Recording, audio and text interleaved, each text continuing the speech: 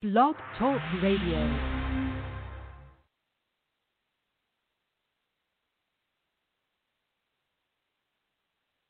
Blog Talk Radio.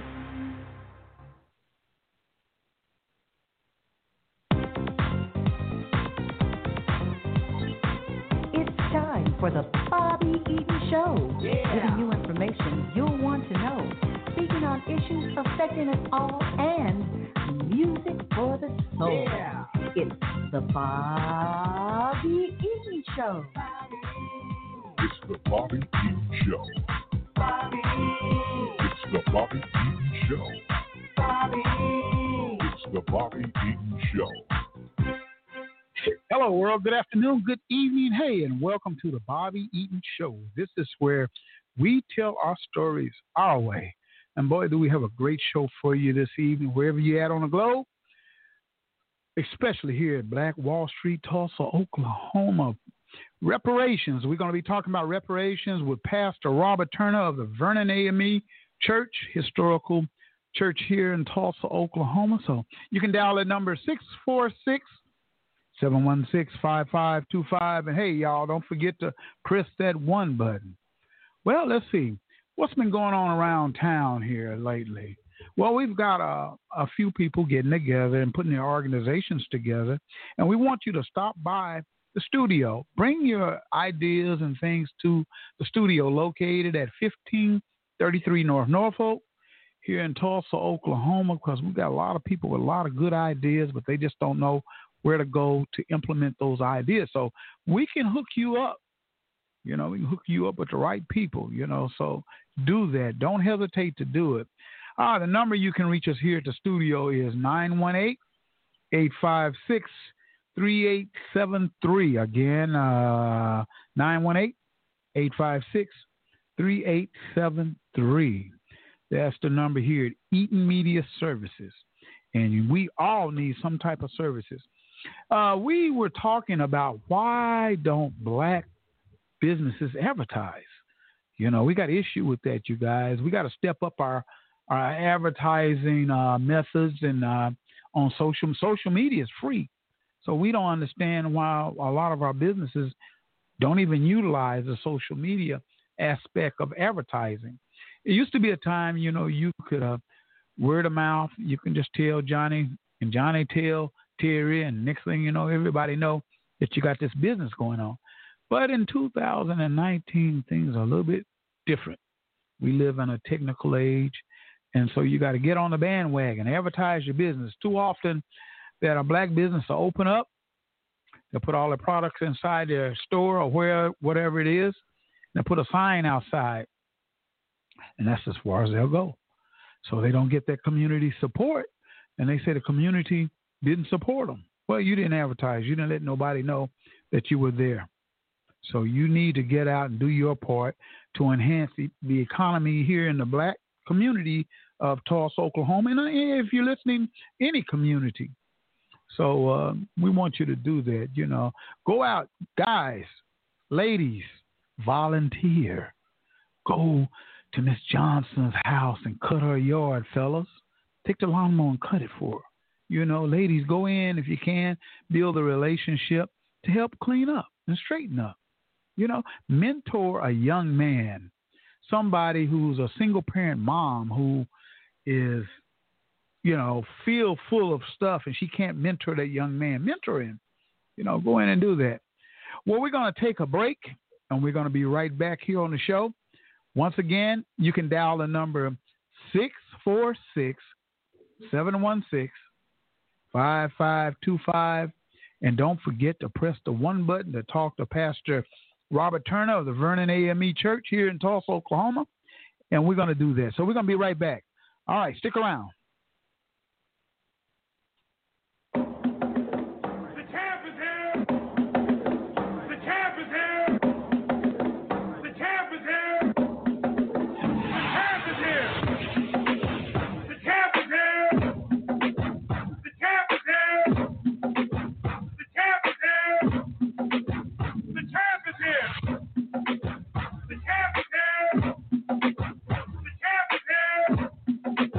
The Okay, and now that everybody's present, I'm back to bring in gifts. I am everybody's present, and I'm the one smoking that shit that everybody's smelling. So you ain't gotta guess it, that's him. Watch out, and I'm the champion. Overdose slow, comatose. Whoa, that's a knockout. Don't make me hop out, pull a Glock out. Watch out for I let Will show you what the shop out. And BC's at the end of all we see, he bleed. Any nigga existing in 3D. And yeah, wrong, get it on, get them wrong, get them every bomb, bullets in them home. Yeah, and Jay a slave with the K.O.K. Real nigga, but with the gun that he take your space. And they gon' hate, but they gon' wait till our time's up. Now give me a clock I can wind up. The champ is here! The champ is here! The champ is here! The champ is here! The champ is here! The champ is here! The champ is here! Look, and if I don't get signed, it's a damn shame. Any damn lane is my damn lane. Move or get popped like a damn top or some champagne. Maybe ace at a damn spade. Move or rampage to the man crazy. Any damn thing go with him setting my aim. Shoot. And when I shoot him, I dilute him with the flow. You trash niggas saluting with the flow. So I would recommend me stepping in and wrecking them till it's the death for them, no weapon. I step with up, make metal bend, so let them in and I'm wetting them. Yeah, and I'm the best, fuck heckling him. So if you test it, I'm checking him. And I'm setting them regulations. I stepped it in, so holla at your boy, the champ is here. Yeah. The champ is here! The champ is here! The champ is here! The champ is here! The champ is here! The champ is here! Ah, yeah, the champ is here on the Bobby Eaton Show, where we tell our stories our way. And in the studio, we got Pastor Turner. How we doing, man? I'm doing very well. So you doing very well? Yeah, yes, sir. Yeah, and also Miss Sherry Lasky just moved into the house, you know, and we're going to get her on here in this conversation here in a minute. Okay. And I'm glad to see you, man. Always a blessing, brother. It's a blessing, man, that you were able to come in here. Finally got you in here. Wow, man, it's been a little while. Too long. You know, been a minute or two, huh? Yes, yeah, indeed. But we're going to get you in here more often, man. Hey, first of all, you are the pastor of the Vernon AME Church on Greenwood. Yes, I am. And how long you been over there, man? August 26th of 2017. Really? And that's the only home I ever had in Alabama. Really? Home state. Home state, huh? Born and raised. In Alabama. Alabama. Down south. Down dirty south. Deep south. Deep south. Ooh, in the trenches of it, right? Yes, sir. Yeah, man. How growing up in Alabama, how was it for you, man? It was a beautiful thing, simply because of the city I grew up in, Tuskegee, which is a historic place. Tuskegee, Alabama. Tuskegee, Alabama, yeah. Home of the Tuskegee Airmen, birthplace of Rosa Parks, the site of what George Washington Carver, one of the most brilliant minds ever to do his scientific work, Booker T. Washington. Unfortunately, also the site of the Tuskegee syphilis study. Yeah, right. Went from 1932 to 1972, our U.S. government gave syphilis to black men. Yeah, I remember. Saying they were giving them free health care. That's crazy right there. Very much so. But so growing up in the South, man, you know, what was it like for you coming up? It was amazing being not necessarily raised on a farm, but just around people who had the wherewithal to make do with anything. I mean, you're talking about people that are just industrious, brilliant, innovative, black people who knew how to make transformative change and not needing like formal education, right? But just the will and their faith in God. It's truly a blessed place to be from, and I'm thankful. Man, that's great, man. You know, you got to see a real deal, Holyfield. Yeah. And seeing people come up from, Jim Crow South and overcoming so much pressure and pain and agony and working together as a community, and not being afraid to address problems is one of the things I got from being from Alabama. Alabama. So you married with children? Born, yes, sir. I have a wife that'll be this month, actually. We'll be married 14 years. Oh, that's a long time, bro. It is. People don't, that's a long time to be married. Yes, indeed. I have 2 boys. We have 2 boys, 9 and 7. 9 and 7 years of age. Okay. One of your sons play drums, don't he? Yeah, they do. Yeah, He does. right. He does. So My young oldest. to be playing music. Yeah, and that's which is great. I love it. Yeah, he's trying, and we're trying to encourage him and got him on guitar. So when I saw your guitar in the studio, okay, they're trying to learn bass and lead. Bass and lead. Mm-hmm. Yeah, man. I think that most young people, kids coming up, if they play instruments, man, their creative mind is so broad, man. Absolutely. They do well in school too. Absolutely. They do well in school. Yeah. And we have them in lessons, but we try to get him to just, especially my one that plays the lead, just start learning to feel the music. Feel the music. Not just about what's on the sheet, but, just feeling the music. Right. A lot of times, if they're hanging out with older musicians, they learn real quick and fast. Because that's, when we were young, me and running around the neighborhood, me and Charlie Wilson, all of us, we were playing. We were so young, but we was hanging out with them old guys. Okay. And it upped our skill level. Yeah. And then it got to a place we were in high school entertaining our teachers. Wow. We was in the club, man. Wow. You know what I mean? We were chaperone now, but we was in the club, man. Wow. And doing something probably we ain't got no business doing. Taking requests. Hey, Miss Sherry Lasky, how we doing? I'm doing fine, Bobby. Hey, welcome back. You've been a busy bee, huh? Yes, I have. And very busy all day today. Yeah, well, great to have you. Thank you. In the studio with Pastor Robert Turner. Yes. Now, Pastor Turner, you're the pastor of this great, phenomenal, historical black church. How did that come about? Well, the simple answer is God, but the technical answer is we, in the AME church I'm a part of, we have this thing called an itinerancy. That means basically you can travel. Mm-hmm. And the bishop over this region, we had a church come open, and he, through his godly judgment, felt that I would be a good fit. He and I had met previously, and so he appointed me to the church. And my first time in Oklahoma. Never been here before? Never, not even on a layover flight. Wow. No family at all. And the first time that I came to Vernon was when I came to pastor. Didn't know where I was staying. I'll tell you the background spiritual element of that. One night, early August of 17, I was praying, and every so often, every like 5 years or so, God kind of pulls my faith.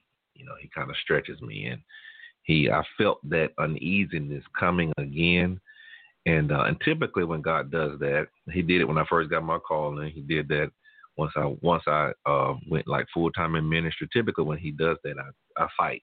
I don't want to do it. Yeah, but it happens, huh? Yeah. So it kind of happens with me kicking and screaming. This time I felt that uneasiness, and I said, God, you know what? I'm not going to fight you. Whatever it is that you want me to do, I'll just say yes. I say yes to whatever it is. I'm saying that during my evening prayers. And as I'm getting off my knees to get my cell phone to put it on the charger, I look at my phone to see what time it is because I want to know what time I'm going to sleep. Mm-hmm. And I noticed I had a text message. This was like 11, 10 o'clock at night. And I read the text message, and it is from the bishop of this area saying, brother, I have an opportunity for you here in the 12th district. Mm-hmm. Would you come? Mm-hmm. Bobby, I just said yes to God. Whatever it is, wherever it is. I say yes. I'm going to just do it. And I look at my phone. I mean, like the next movement after I say amen. I say, in Jesus' name, amen. Mm-hmm. I pick up my phone and see this text message, and it asks me about what I call. He didn't give me a state because the 12th district has Oklahoma and Arkansas. Gotcha. And I just reply back what I told God. Yes. So I commit, and I had a great job in Alabama. I was a program director for a $3 million grant to fight racism. Wonderful church, nice life, really nice life. And I just told God yes. And I left all of that. And so the funny part about that whole story is not that I said yes, but I lay down in my bed and tell my wife I just prayed this prayer, and I just got this text. And she could have said anything, but she said, well, I guess we're going. Oh, she said it like that. Said, I guess we going. God told you to go, huh? Not knowing where, not knowing what house I would live in, not knowing what school my boys would go to, not even knowing how much I was going to get paid by it. It was that serious. It was like I was that much in the dark. And but I committed. You just packed up, huh? Packed up, man. Packed up and left all the family that I had. She had also, because she's from Mississippi, and we just left and started and didn't know what we were getting ourselves into. So when you guys drove up here? We drove up here, yeah. Yeah, what, U-Haul or something, everything. So once you got up here, who was the first person you met, man? Well, of course, the church. I met people from the church. They were there waiting on you? Yeah, because they knew they were getting a new pastor. But how did that go? Yeah, I want to know how. Yeah, exactly. Yeah, how did that go? As soon as you got up here, you the new man on the block. Yeah. And it was another woman before you, and she'd only been here like a year or so too. So yeah. And so when the members meet me, I mean, without fail, it was ubiquitous. Everybody, you're so young. And they thought you was too young for the church. You're so young. You are just so young. I got grandkids older than you, and you know, I'm used to it. I've been in ministry, so what I do, because I am young, I kind of grow my beard out. I grow my facial hair out, and so you know, talk a little deeper. Gotta be. I don't have the luxury of, and I love to play and joke. But being a young pastor, you got to be serious. You got to be serious because they already see you as a kid. Right, exactly. A child, and so I can't just goof you got off to sell yourself like I want to. And I'm on the inside, I'm a big goofball. I love to joke and have fun. But I have to be serious, and it's a part of the job for me. I know it's not a mandate, but in order for the ministry to kind of go the direction I think it needs to go in, people have to have that level of respect. Yeah, because they were on the rebuild side, right? Yeah, absolutely. Yeah. Absolutely. In that historical church. Because that's what it was, a historical church. That's right. Yeah, my grandma used to go there. Wow. So, I mean, I understand. Wow. It's a touch-sensitive spot, isn't it? It is. It is. It very much so is. But they've been very open and accommodating. Oh, you in right now? Yeah. Man, you all the way in. You can't talk about leaving, going nowhere. Nah, I'm good. I'm good. Yeah. I got my Oklahoma driver's license now. Do you, man? Yeah, man. That was tough to get my tag. I got the Oklahoma tag now. Right. I change over everything. I haven't converted to being a Sooner fan. Okay. I still roll with my tie. Yeah, right. Okay. I got you. Even though we're hurting right now. But I'm good on everything else though. Well, good. That's good. I was surprised to hear you. I didn't know you were from Tuskegee. Born and raised, yes, ma'am. And I've been going there for like the past 2 years for the Professional Agricultural Workers Conference. Great. And that's a huge. I'd never been to Tuskegee, and I showed up a couple of years ago and did just on walking tour because it was a Sunday, and the history that's connected to Tulsa that people really don't know. Like Booker T gave us the name Wall Street. You know? Not only that, Dr. Carver was there, and Dr. Carver did a lot of work. That's right. And research, and also like the third director or president, whatever, of their science department was and came here to run Morton That's Hospital. right. So That's right. a lot of people don't know the history and the connection that we have with Tuskegee, and just pretty much, a lot of them don't even know what what the airmen was all about. Right. They don't. That right there. Yes. It was so similar to me. The two cities. When I say two cities, I mean North Tulsa and Tuskegee, because as you know, Tuskegee is not a large city like Tulsa is. But if you compare just North Tulsa to the city of Tuskegee, it's very similar. Very educated people, conscience. And even Booker T. Washington, when he came here, when he found out they called this area Greenwood, we have a Greenwood in Tuskegee. Oh, really? Yeah. In fact, Pop Warner football, there used to be a team called Greenwood. And, my guy, I'm from what they call East End, Tuskegee, by the lake. Okay. And so we would play each other in just what we call not intramural sports, Pop Warner League sports. But I never, realized the connection that the Greenwood and Tuskegee and the Greenwood here, the Greenwood district. Now, when you got here, did you know very much about Black Wall Street? Is it something that you had to learn? Or did you study it before you came? When I was a student at the University of Alabama, I learned about it during my African American history courses. I did not know the full scale, but I just knew that there was a place of Black excellence in America that was destroyed. Yeah. Never knew you were going to be right here on it. Never in my wildest dreams. Wow. Interesting right there. So being at that historical church, man, I know you met tons of people, and it's a lot of history there. And you had to learn some of that history about that historical church. And I know Brother Chief and them, they do the tours and stuff down there. And we got Vanessa and Christy and all of them. They're friends of yours who've been by your side. And some of your church members, your diehard church members that are often there. And they've been making sure you're taken care of. Yeah, they have. They have. I can't ask for a better group of comrades that have been. Some of the deacons and stuff that. And, the sisters of the church. And absolutely. Mothers of the church. It's really been a blessing. It really has. Been a blessing for you. And so now you part of the furniture. You know what I mean? That's what I say. Part of the furniture now. And I was just up in there, what was that, a couple of Saturdays ago? Yes, you were. Sundays or something like that ago. And Aduni was doing her presentation. That was great, wasn't it? It was.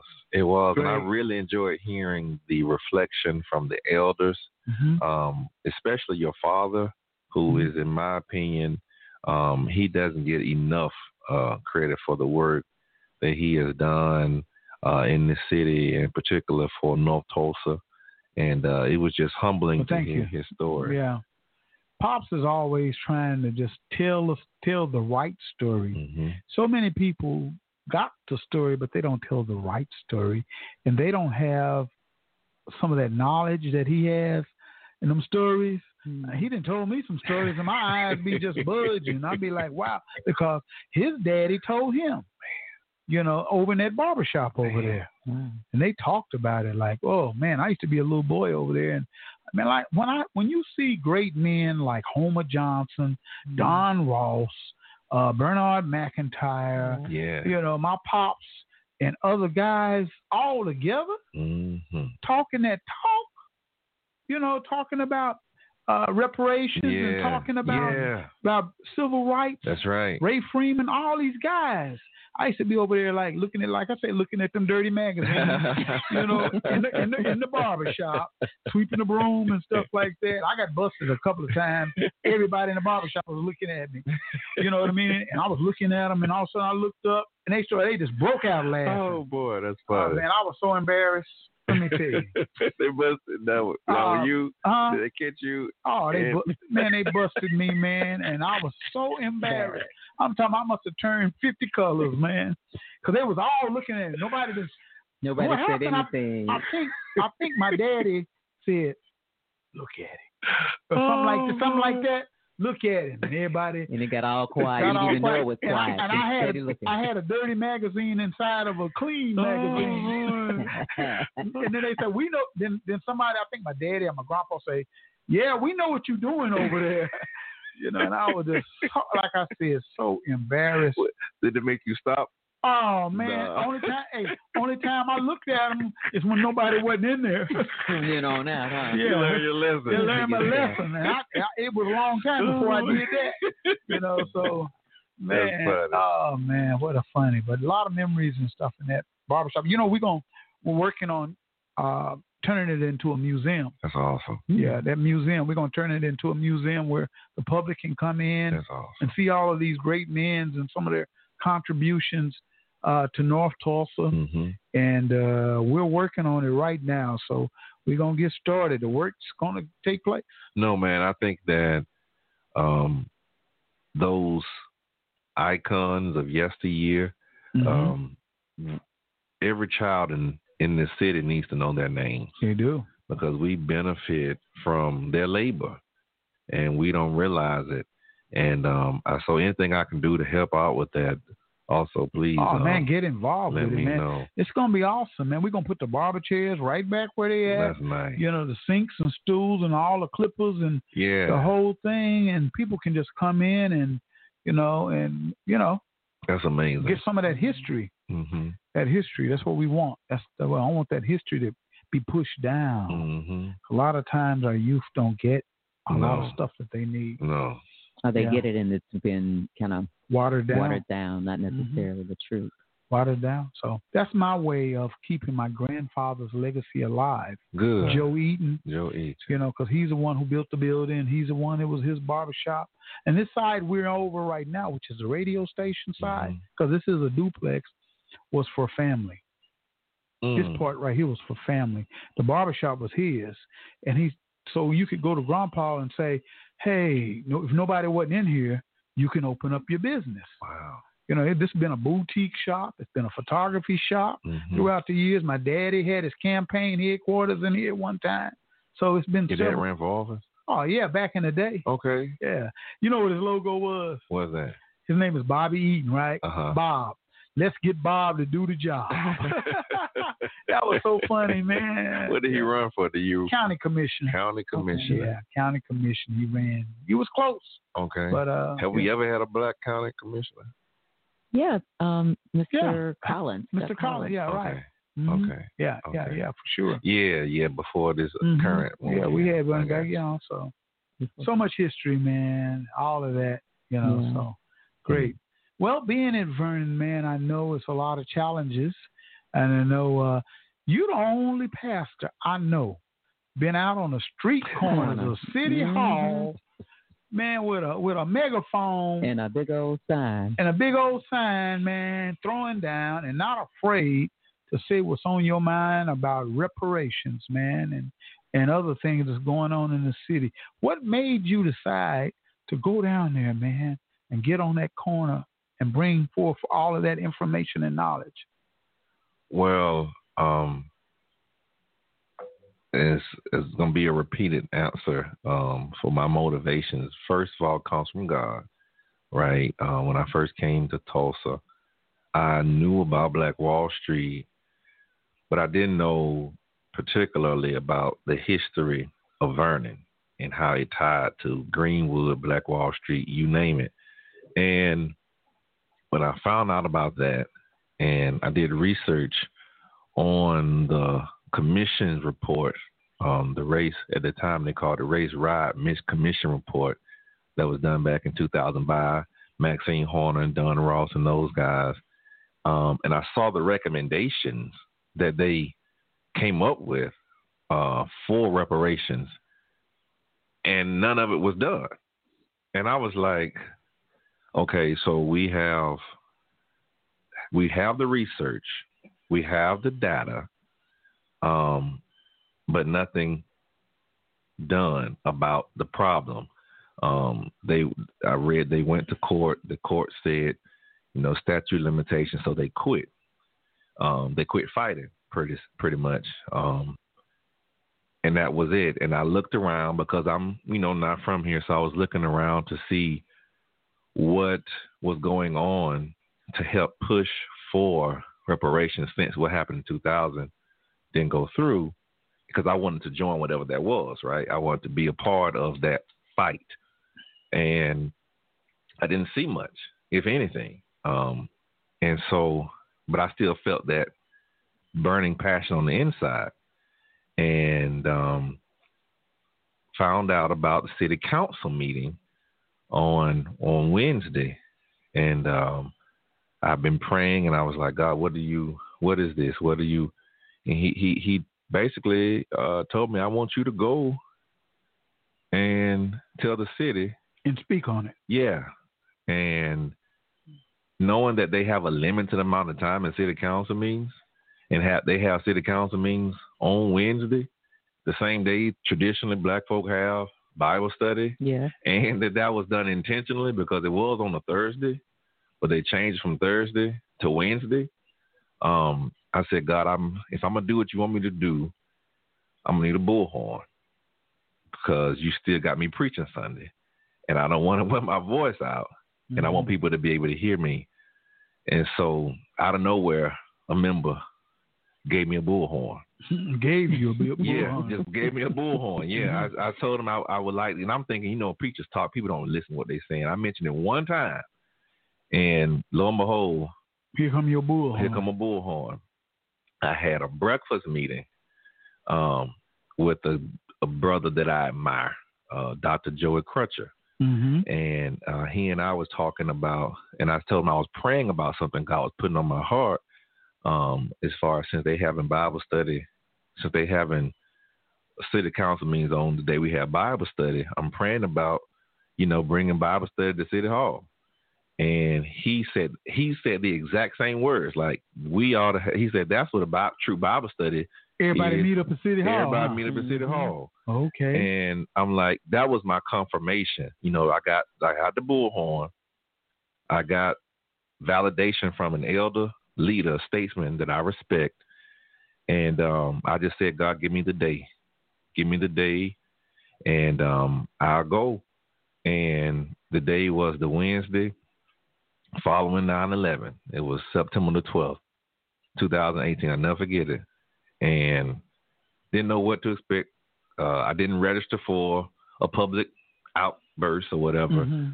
So I'm thinking I'm probably going to get arrested, right? I told my wife, call this such and so person to bail me out. I'm probably going to jail. And so I never forget, I got out of my car, and I didn't publicize it to the media. I told one group about it, and I'm not going to name the group.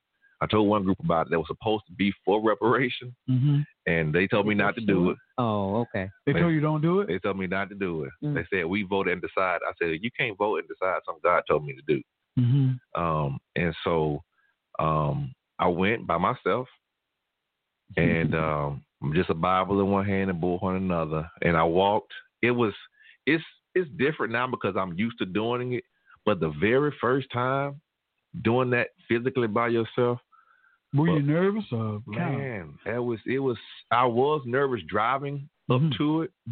But when I got out their car and I started to walk, I really felt like there were angels around you. Huh? Yeah, man. I was physically alone, but I felt like there were angels like watching over me. I felt like, the A.J. Smithermans and the girlies. I felt like I was surrounded by. Yeah. I was like, call it what it is. You had your ancestors around and walking with you. And I'm like, I know people think I'm just single by myself out here, but they don't understand. There's a huge congregation from heaven looking down, and they're like, "Go on, black man, preach." And so that started it. And so rain, sleet, hail, or snow, out there, I'm gonna let the city know. Yeah. A friend of mine said he goes out there with you too. Cleo is a brother beloved. I was gonna say Cleo Harris. I was gonna say once I started doing that, God has just sent support, and Cleo is a brother that I can't say enough about. He has been there on times because now my schedule has gotten a lot busier. On times where I'm out of town, he's still out down there, the fort, and I thank God so much for him And he has been a true asset and a true blessing. And members from the church. And now our men's ministry starting to come out. Has come cool. out. And so now we stopped just the City Hall Bible study, and now we've had the march. When starting last October, we march, and that was the first ever march in the city for reparations. And we march from City Hall to Vernon every Wednesday, starting at 4:30. This is when the City Hall protest Bible studies happen. And then when we finish, we march. And man, you ought to see the looks. I've had some personal things that have happened since then. Yeah. That's what I was going to ask you. What? I'm sorry. No, I was going to ask you what you just said, personal things. Yeah. And I don't even want to dignify people's actions with edification on your show. But I know God is protecting me, and I don't fear any man. Yeah. And if they're listening now, I mean, hit me with your best shot, because I don't worry about that. I pray and I know that who's protecting me, and I'm gonna keep going as long as I got breath in my body. And I just know if I no longer have that breath in my body, somebody else will pick up the flag. Okay, I got a question. Man, the white folks. Come on, man. You know, can we tell our stories our way here? Yeah. Have you had any opposition from some of them? You know, like yelling back at you or saying something kind of crazy? Oh, yeah, all the time. I'm pretty sure you in Tulsa, Oklahoma, you got to get that. Yeah, so man. What are some of the things they be saying back to you, man? They, people tell me to shut up all the time. They do? People point the finger and not the nice finger. Not the nice finger, huh? People kind of crank up the engine. That's just, I'm kind of used to that now. It's just the other things that people kind of do and say. And do they ever come up to you? I've had and try to debate you and go back and forth? No, nobody has done that per se. Okay. They have tried to talk to the people around me to try to discourage them. They have done that, like, why are y'all here? What are y'all up here with him for? And all that kind of stuff. But yeah, no, I've had interesting individuals, kind of stand across the street, on the corner, corners, trench coat, like yelling stuff to you. No, just eyeballing. Oh, just eyeballing. And one guy just kind of stood there one time, and you have your pickup trucks that circle the block, and it's just other things, man, that I don't even want to kind of dignify, but I'm gonna keep marching, and they won't stop me. They won't. And I don't pressure anybody to come out there with me, because I know it could be dangerous. Like, literally every time I go out there, and when I put my clothes on to go, I kind of think about this could be the last outfit I ever wear, and but I go, and it's just something that when it's that ingrained in you, I'd rather live on my feet, than down on my knees, and unless I'm praying. And so we're going to keep doing it, because we owe it to the ancestors and those who've gone on before us to do it peacefully. I don't agitate. I don't, try to provoke. I just speak truth to power. I tell this city what her sins are. And it is not my job, even, because some people, you talking about white people, I've had some black folk to try to say, what's your point? What's your purpose? It ain't going to change nothing, and all of that. They don't believe, huh? No, yeah. And so to me, they got me wrong. That I'm not trying to change anybody. When I preach, I'm not trying to change folk. That's what the Lord's job is. My job is to be obedient.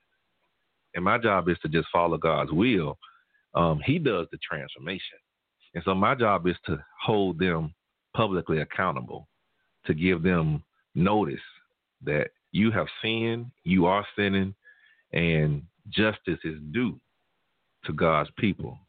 And whether or not other folks think it's realistic, whether or not other folks think it's possible or not, I don't let, I've got more, I would say, naysaying from within than from without. So you think from because I want to. Does your church support you? Oh yeah. Thank God for that. The men's ministry of our church, they come, and even the members that don't come, they send their support. They are definitely praying for me, and I appreciate that, because they could be the other way around. Historical church like Vernon, right? But because of the situation with Vernon and their, the acts that happened to Vernon, of course, you would hope everybody in the church would be on board with reparations, or reparation for the church and the community as well. But you made a comment about some of us, okay? And thing about what you're doing, they always say, oh, that's beneath me. We don't need to be out there protesting. We don't need to do this, that, and the other. But, baby, if there was one dime that came down on the table, they'd want 5 cents. That's right. They would line up for it. That's right. So people are willing, they'll tell you, no, don't do that, don't do that. But the moment it looks like any type of, anything that was similar to, resembling, whatever, reparations or anything, they'll be the first one. And that's the crazy part. Like, I'm not even a descendant. You're right. I'm not even a descendant of a survivor. So I'm personally not going to benefit at all from this. Well, you will. The Vernon may. You'll benefit. But the thing about this, I'm not going to be at Vernon forever. I'm going to die one day, right? We all are. And I'm in an itinerant system. So, so this really doesn't kind of. This is something it truly doesn't benefit you personally, but it brings attention to what is happening or what has not happened. I kind of like, you guys say that, but I think if you're African American, it benefits you. Yeah. Okay. As a people. Oh, yeah. As a people, definitely. As a people. Definitely. There's a benefit. Definitely. You ain't losing the war if you're doing what you're doing, so it's a benefit. Yeah. Some kind of way, because if one person can just hear what you said out there on the corner, and they can reform themselves, thinking in their minds, then that's one person won. That's right. But the challenge is getting people to understand and wrap their heads around reparations. Some people don't even know what reparations are, as far as our people is concerned, and as far as some of them is concerned. And the question is always asked, okay, what kind of reparations are you talking about? The same type of reparations you gave Jews, the same reparations you gave Japanese people. What are you talking about? You talking about financial reparations? Yes. Physical, check. All of that. Yeah, all of that. And how much are you talking about? All of that. And how much do you give? Do you give until you die? On reparations? Until it's made right. Well, it ain't going to never be made right. It's not. You're right. All of what we can sacrifice in our lives and gave back. Oh. And so the thing is this. I think you're both right in a sense that because it won't go to the actual people, they can never repay us for everything that we lost. No way. Right? But as they have done for other communities, is what you were saying. Oh, for sure. If we are truly seen as equal citizens, right, in this country, if you can give it to the Confederacy, and they rebelled against us in the Civil War. But we gave the South reparations. I went to the University of Alabama. So one of the buildings, I had a class, an African American history class. It has a plaque on the wall saying this building was built in reparations to the South for the Civil War. We gave it to the Confederacy. We gave it to a Republican president, gave it to the Japanese Americans. Over $1.6 billion to 80,000 Japanese. Ended up being like 20 million per person. And we gave it to the Native Americans in Alaska. We gave them like 460 million acres of land. Except for one everybody. We supported it when Germany gave it to the Jews from the Holocaust. Every ethnicity that has ever suffered mass damage in this country has gotten it but African Americans. But you know, the difference is between those communities and us, they fight for theirs. Right. And we don't fight for ours. We fight, Brother Bobby, for everybody else's issue. We fight for everybody. I mean, you name a cause, we right there with them. We right there with them. But when it comes to things that solely benefit black people, we quiet, and our so-called allies, they know where to be found. Mm-hmm. And so, excuse me for being unapologetically black and supporting an issue that benefits black people. And people like to throw up in my face, you know, well, you all got affirmative action. And affirmative action benefits white women more than it does anybody else. Then some people have the nerve to say, well, you got parks, you got centers. Yeah, I've heard that. You got parks. A park is for you all to take your kids to. My community, we don't need more parks. We need some justice. We need some economic development. Exactly. We need some grocery stores and some stuff. But that's what I've heard the response be. And people say, you know, your Rush Limbaughs of the world. Well, you got welfare. Guess what? White women get more money in welfare than we do. Sure. I tell people about welfare. That's right. Than anybody. Okay, don't get it twisted. And so I just wish we're a minority on welfare. Exactly. Okay. I just wish our community supported themselves and see. I really think it's a vestige of a white supremacist ideology that you don't deserve justice. Well, I think a lot of it has to do with the same day mental slavery. That's right. of our minds. We're still right. enslaved in our minds. That's right. And sometimes we don't believe we can do things in unity. You know, other races, they get together, and the Hispanics, they get together and rebuild and do different things like that in the community. But it seems like we have a hard time putting our dollars together to build and grow and see the vision of tomorrow. Yeah, and then another thing I've heard people say, well, it's just too much. We can't pay you all back. It's just too much money that we owe you.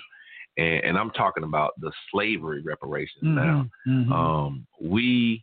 I remember when we had a recession in this country, but the big banks were bankrupt. Mm-hmm. Right.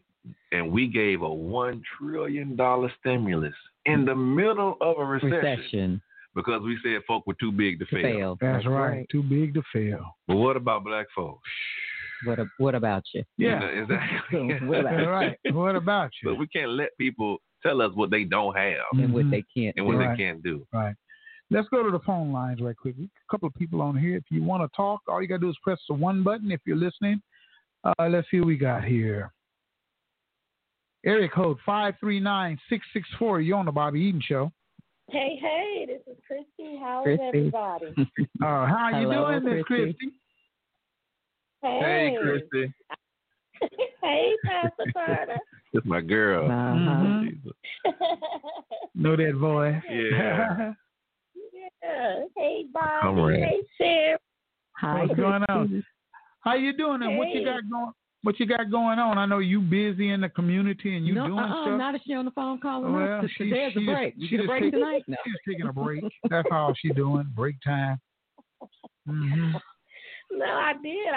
I heard you had my friend on, so I said I gotta get in here, and I'm glad that you have Pastor Turner on, so people can hear what he's doing because he deserves so much more and more support from this community than what he's getting, because what he's doing is historic, and people need to really, really catch on. I'm so inspired by Pastor Turner. I've never said this before, but when Pastor Turner came, I was in a real low place with activism because, you just get to a point where you get tired because you feel like it's only you and nobody's listening. Then someone comes along like Pastor Turner, who was just a light for me. And so I am so grateful to you, Pastor Turner, and what you're doing. And I always will support you when I, definitely can. sometimes I get so busy at the school, but I'll be there when I can. But yes, I love what you're doing and talking about reparations, because that is a topic that we definitely need to talk about. And what does that mean? And a lot of people just think of it as a check. And yes, I do want my check, but I also want to have shared resources. Like we should have a piece of waterways, piece of the railways, of shared power. And those resources, we should be establishing international economic agreements and, those type of things as Black people, and not be afraid to demand those things. I'm not going to say ask, but to demand those things. We always looking to build bridges, and I always say I hate when people say that we need to build a bridge. Why are we building a bridge for a bridge we didn't even destroy? We just need to build where we're at. And so I think that's just so important. And Pastor Turner really is that example and really getting us to build within our own communities rather than building bridges. We need to build from above the foundation we already have here. And I always say, too, there's two types of reparations, one external, one internal. And we definitely need to really focus on the internal as well as the external. And that internal reparations is we have to create a set values and principles agreed upon because, white folks would love to give us a check if they know we don't spend it with them. So we have to that's true too. How to spend money within our community and support each other. And so I know Vanessa, our city councilor, Vanessa Harper, is really trying to get a reparations conference going. And so we really she need to get on this radio station and come on and tell our people what's going on. That's what I've been trying to get Vanessa on here. That's what she need to do. And to Council Lady's credit, I love me some Vanessa. Is the only sitting city councilor that has publicly come out in support of reparations. And I want to say this, and my dear sister Christy, always kind of mentions this about partisan politics. We need to be certain that before we give people our vote, and I think Christy even has a T-shirt about this, we need to make sure these candidates have a Black agenda. And chief among that Black agenda ought to be reparations. And we need to stop, allowing people to pacify us with paved roads. We're gonna pave your street. We're gonna give you a splash pad and all this stuff. And we get happy off that small stuff. That's right. We need a commitment from you that if you get in this position, you are going to support justice, reparations for our community. And period, point blank. And every other issue, splash pads, paved roads, that's fine, that's great. But they should be doing that anyway. That's something they need to be doing anyway. Yeah. Exactly. Well, Christy, hey, thank you for calling in on the show and sharing that good information, okay? All right, love y'all. Love you too. All right. She's a trooper. She is. She's been there. Been day there, one. People like her, people like Chief, people like Vanessa, people like soldiers, Dr. man. Tiffany Crutcher, who in the midst of her family all tragedy, of them. Greg Robinson, Richard Baxter, all of them. Even some of our Caucasian brothers, Nate Moore. Yeah, Nate. He's been in really solid and active. Right. And I'm just thankful for their support in the community. Yeah, let's go to the phone lines. We got another caller right here. Let's see what we got right here. Area code 918-310. You're on the Bobby Eaton Show. Ray Nail has also been a big supporter. Hey. Kevin Ross saying, yo, what a great show you guys have. Kevin Ross in the house. Oh, my man. What's on, bro? Man, y'all hitting it on the head. I must say, this is a point in time that is like preaching to the choir. Yeah, man. But definitely doing it. And Pastor Turner, I must say, I have seen many pastors come to Tulsa, say what they're going to do in Tulsa, then they leave Tulsa. but I must say you came in headstrong, confront whatever devil come your way or our way, and you speak up for all of us. It has been a powerful occasion for me to see you do the work that should have been done by others a long time ago. And this is truly amazing. And when I see you work, I'm like, I wish I could be there with him. I would be there with him. I wasn't working, but I know there will be a day I will be out there those Wednesdays. And man, and I'm telling you, I had worked with the Race Riot Commission when it was active back in 2001. I ended up also working with Johnny Cochran and Charles Ogletree when it came to sue the city. That's right. Court of reparations. And they got off on a technicality. So the fight should never be dead. You know, no, we need to keep the talk up. You know, one thing that in my observation, when we had, I called them the Greenwood Dream Team, when it came to Tulsa, with the bad lawyers, black and white, the male and female, that came to represent Tulsa's survivors, the few that were left. One thing that did sadden me, I didn't see enough Tulsans on the bandwagon. These people came with their own dimes, came in to help us. And we did not, jump on that bandwagon. So keep fighting the fight. There are many of us with you on this. You're not alone. And I must say, I want to congratulate Bobby on his new KBOB radio station. Thank you. Thank you. You 89.9 FM. Yeah, and you came back home with a vision, and you brought it. You brought a lot of things to the spirit. And I'm telling you, when I came back home, it wasn't this kind of fight going on. We still don't have the fight that we should be having, or North Tulsa was totally different. We got, like Big Mama used to say, a closed mouth don't get fed, and I want the steak and shrimp. We got to be able to understand that we, too, need to be at that table at all times. I love the work that's going on. I love what Vanessa's doing, Chief and Christy, keeping that fired up. And yes, they're tired of us, and so they should. But the fight goes on. All right, man. That's great. That's great. Thanks, Kevin Ross, man. Greenwood Tribune in the house. You guys, send him a request. Because we always talk that you need black media. Do not disregard black media. It's so important.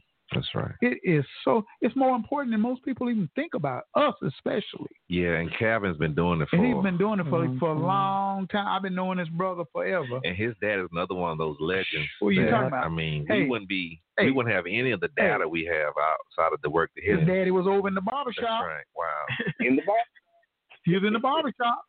Man. And so what you guys have in Tulsa is remarkable. We have in Oklahoma something that the United States Congress does not have because of the work of Brother Calvin's dad and Senator Horner. We have empirical data on the harm and the effects of the race massacre of 1921. The U.S. Congress, John Conyers started, now Sheila Jackson Lee out of Texas is continuing. They have presented a bill in every session to study the effects of slavery on Africans and their descendants. They can't even get a second from their own Democratic colleagues. But what you all have in Oklahoma, you have what they're trying to get in Congress. They're trying to get a study. We already have a study from the Race Riot Commission report of 2001. The only thing we don't have is the testicular will or the unmitigated gall of elected officials to push for actual recommendations being implemented. Okay, yeah, you failed the Supreme Court, right? But you got state statute. The Oklahoma State Legislature tomorrow can pass a law to enforce or implement those recommendations. They can pass a law tomorrow to cut the check to each one of the descendants from the 1921 race massacre. If they don't have enough courage to do that, they can pass a bill that can waive the statute of limitations to allow people like you to sue them for what they did not. And that's the problem with that. You know, the thing that I understand that my father's pushed for reparations when he was active in office, it mirrored what went on in Rosewood. Okay, it mirrored Rosewood. You know, Rosewood descendants and survivors got paid. It is what it they should have been. But Oklahoma got slick and put things in place that they couldn't be sued. Yeah. That's the craziness of it. Well, that's all a good idea to us, but we can't be sued. You know, we can't pay for reparations against the law. And so we got to get politically motivated. Those people that are in power right now, we need to put the feet to the fire. Let's make this thing work. We're not going to go along with your agenda when it should be everybody's agenda. But we all got to have that talk. We all got to sit down at our own table before we go to other tables. We need to have our own table talk or sit under the shade tree in front of the barbershop and have that talk amongst us. If not, you know what? just working away. And that's right, Kevin, because, you know, that's what those men did. They had a talk, man, in a conference like in the barbershop or around the coffee table, and they strategized. That's right. You know, they strategized. They put it together, and they knew where they were going. They knew what was happening. They knew the laws. They knew what they could do and what they couldn't do. But they did it. So it would be out of line to question I do want to say this, is that I'm looking at this thing right now, September 2018, when that Wall Street, the Washington Post story came out with Christy and Vanessa on the front page about the man's grave. Now, that was a historic change, but what made that change made action that you was able to speak power to truth. I mean, you speak the truth to power when, oh, by the way, Mr. Mayor, what you do about this grave? And the rest is history. Right now, making history. There are other cities around the country that's falling towards the lead on how we do this. They just figuring out we got to bring what's looking. They looking at us. All eyes on Tulsa. Oh, eyes all you know, and wait until the centennial gets here. Right. Oh boy. Yeah, that's when it's really going to hit the fan. That's when it's going to hit the fan. Because when you look at what's happened and what happened then and between then and now, I mean, it's unbelievable that what has not happened. And so when people come and they see that, it's sort of like, what have you guys been doing? And the people that have been here between that time, what have they been doing? And what you haven't demanded anything from your elected officials on the state level, you know, local level, we know what we're doing. But when you get to the state level and the Black Caucus, what have you done? Right. Look here, we got a lot of callers and people want to hone in on the conversation. Kevin, hey man, thank you, man, for tuning in. Really appreciate you, brother. We love you to death over here. So thank you. Love you more. And I just want to say that I didn't even, and you know this, Brother Ross, that meeting that you're referencing, I didn't even go there intending to say what I said. I just read the article about Council Lady Harper and Christie and what they had done and unearthing the mass graves issue. And God kind of put it on me and said, if nobody else says something, Robert, you say something. Right. And so when nobody said anything, that's the way it goes. I was the last person to raise my hand. And I mentioned it. And I called the mayor out on it. And I called him out on reparations, too. He didn't answer the reparations question, but he did respond to the he didn't answer that one, huh? To the man's grave. Okay. Well, let's move on along. We got some phone calls. Hey, Kevin, we'll talk to you in a minute, okay? Thanks, brother. All right. All right. Let's see what we got here. Area code 334-207. You're on the Bobby Eaton Show. Hey, Bobby. It's Tiffany Crutcher. Hello, Miss Tiffany. Hello, Tiffany. How we doing? Hey, Miss Sherry. Hey, Dr. Turner. Hey, how you doing? I'm doing good. Of course, you all knew I had to call in when I heard my brother was going to be on the show this evening. a dear comrade and sister. Amen. Yeah, he's yeah. here. Well, I just some good knowledge and want good to give words. him a shout out. We are so blessed to have him in Tulsa, and I don't ever like to get into shaming our people because we have been traumatized. You know, we have a lot of unresolved grief, a lot of internalized oppression, but God always sends somebody, just like he sent Martin Luther King to Montgomery.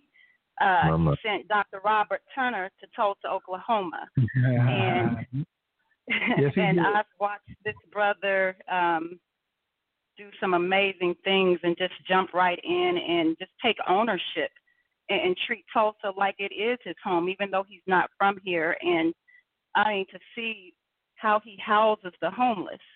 I mean, he allows homeless families to stay at his church for a week at a time, and they feed these people. And you know, he's done summer camps. You know, my nephew was a part of a summer camp this past summer, and it just helped him tremendously.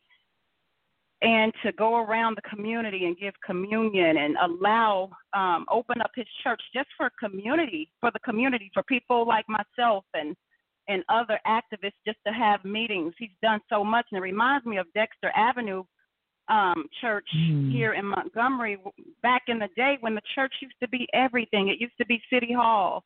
It used to be the Department of Education for our community. It was everything. They talked about economic development, and that's what Dr. Turner is doing. He's changing the game, and you know, I just want you to cling on to Galatians 6:9. Don't get tired. Don't get weary. Keep marching, even if you have to stand by yourself. That's what I pride myself in. That's the scripture that has kept me going, and it gives me hope. And so I just want to let you know to stay encouraged. We love you. You've jumped right into the Terrence Crutcher Foundation. Yeah. And just supported us in that effort as well. And so just want to let you know we love you. You have been a light to this city. And, you know, people may not see it now. They may not acknowledge it right now, but just know, you know, your time is coming, and God, he sees everything that you're doing. And so I'm grateful for you, and I'm just looking forward to great things. And I will say this, y'all, Dr. Turner's church allowed us to build a memorial on that ground, on the playground. He could have given this land and sold it to retailers that wants that land, you know, to white people. He could have done a lot, could have capitalized off of that land, but he said, no, we're going to memorialize our ancestors because they've never had a proper memorial or a burial or a ceremony, and that's sinful when you don't do that. And so he said, you know what, we're going to do this. And I'm just humbled, honored, grateful, and just can't say thank you enough. And man, God sent you to Tulsa right on time. So that's all I have. And congratulations, Bobby. Thank you for all you do. Thank you for always lending this platform for us to share our story. And, you know, I'll be home soon. Well, thank you. When you get here, you got to come by the station. You know what I mean? We want to talk some more, okay? And I just want Sounds to celebrate good. Dr. Crutcher on really being the work that she's done. I mean, I can't even put into words. She's been a soldier. I mean, in the midst of suffering and mourning, she just has opened up her story for all of us to share in and continue to share and to fight. You know, it's one thing. It's one thing to mourn, but then it's to be another thing fighting at the same time. I mean, and standing. That's like, I mean, incredible to me. So her strength, I know, is God given, and I consider her like a Harriet. You know, she is a Harriet, and she is really someone that. She's one of those. She's one of those people in the community. One of those soldiers. You know, we got some few soldiers, and everybody kind of know everybody. That's right. You know what I mean? You know, if you have a meeting or a town hall or something, these soldiers are going to show up. Well, she's part of those soldiers, and she gets stuff done. Like she gets stuff done. A lot of people talk, you know, but have you seen her gala? thing is top notch. Yeah, man, she's just done everything. The public hearings public hearings that we have. And that's what I like about soldiers, Yeah. who participate in the Army in the fight for equal rights and, civil rights and equal rights. I mean, I love that stuff, man. Absolutely. Well, look here, we got another phone call. Let's see what we got. We got people just calling in. Area code 918-430. You're on the Bobby Eaton Show. Hi, Bobby. Hi, Miss Sherry. Hi, Dr. Turner. This is Raynell. Hey. Okay. Raynell.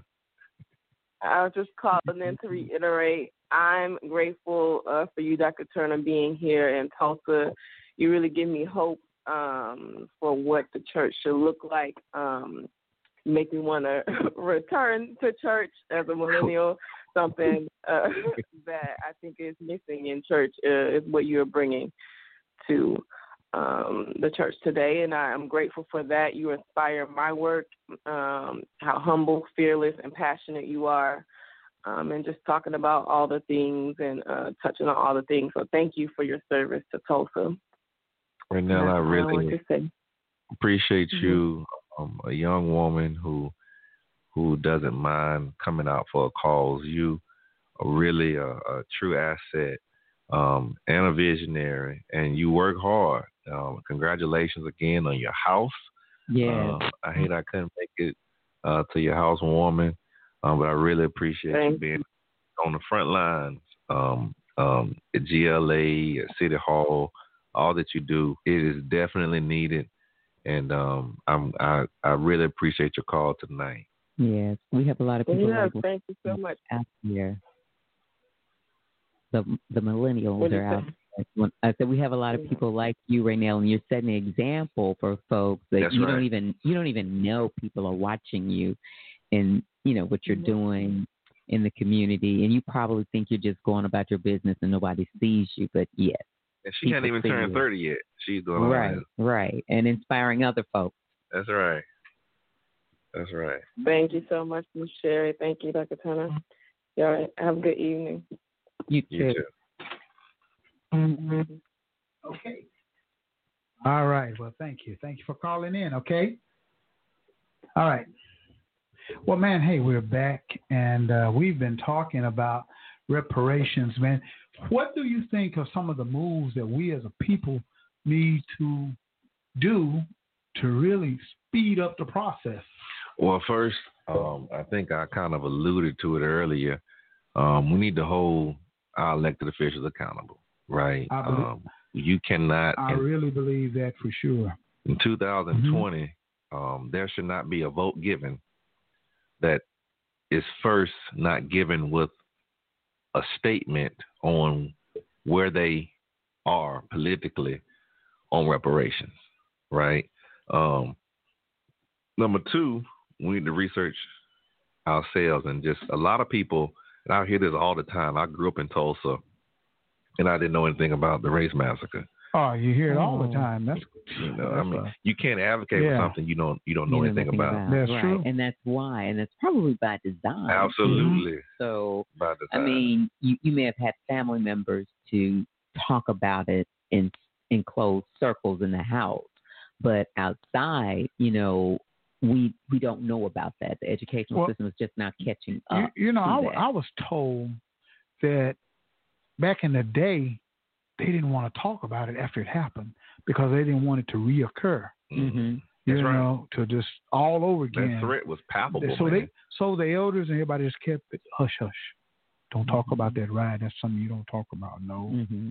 And so because they knew that the young people were going to rebel. Coming up behind them were going to be like, what? And it was going to be. I mean, it was so bad that it was so terrible. I mean, the first time airplanes were used to terrorize Americans was not Pearl Harbor, was not 9/11.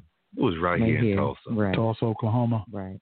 And the people who flew those planes never were prosecuted with the crime. We went to war against Al-Qaeda for what they did on 9/11, right? We went and bombed we went and bombed Hiroshima Right. Well, the Japanese did. Well, America. Right. We went and bombed. Yeah. Black folks didn't go bomb the first nothing. time a nuclear weapon, atomic bomb was dropped was in response to Pearl Harbor. Mm-hmm. And they still don't have a military to this day because of what they did at Pearl Harbor. We are their military right now. But the first time the airplanes used to terrorize Americans and not one person be charged for the crime? Man, go ahead. And then on top of that, the company that owned the airplanes, according to the Race Riot Commission report 2001, was Sinclair Oil. Oh, God. Yeah. The gas station, the Green Dynasty that we still patronize. Yeah. So talk about adding insult to injury. Mm-hmm. Wow. The first time airplanes used to terrorize black folks terrorize Americans, black or white, was right here in Tulsa. Now, one of those persons was charged with the crime, and the company that owned the planes that terrorized us still is in operation. And still making money. And still making money. Yeah. And we ain't saying a word. We're not saying a word because we don't know. And that's the problem. That's the problem. That's why we have platforms like this to give out information. That's why I love your show. Man, you got to have black communication and media. Yes. It is so important. The word out. We have the media, we have the word out, but I want to get back to what you're saying, holding your elected officials accountable. Okay, that's another conversation. That's another conversation, but how do you do that? We, at every political candidate forum, there ought to be somebody asking them a question. I don't care if it's on the agenda to talk about or not. You cannot come into our community and try to get our vote if you don't have an answer to reparations and how to make that possible. We desperately, and also to make it more contemporary, we need a new police chief in this city. The fact that what happened to people like Terrence Crutcher and others in this city, black men being killed, black men and women, and to still have the same leadership.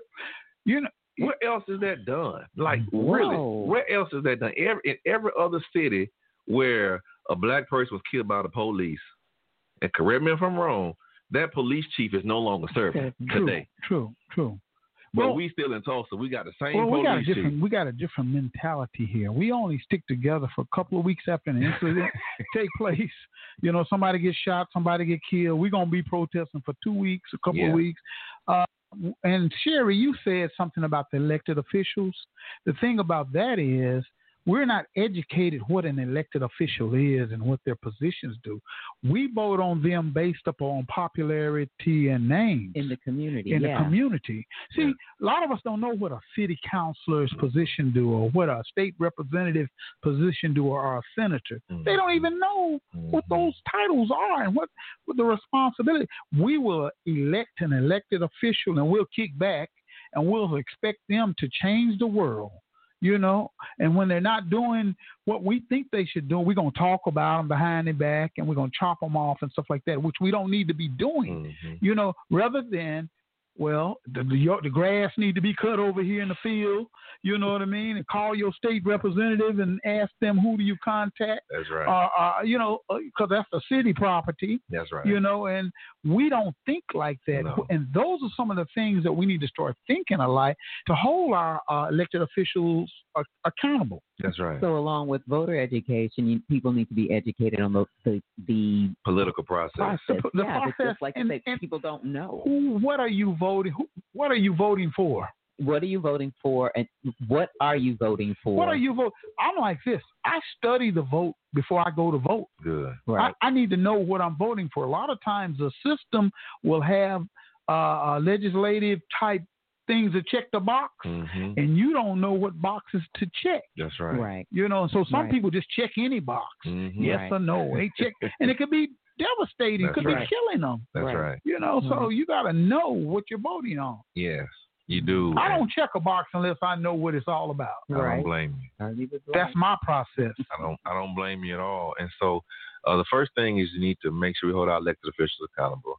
Well, really, the first thing you need to educate yourself on the issue. If you are in Tulsa and you don't know about the race massacre that was called a riot for too long, and that term was used for political reasons, then shame on you.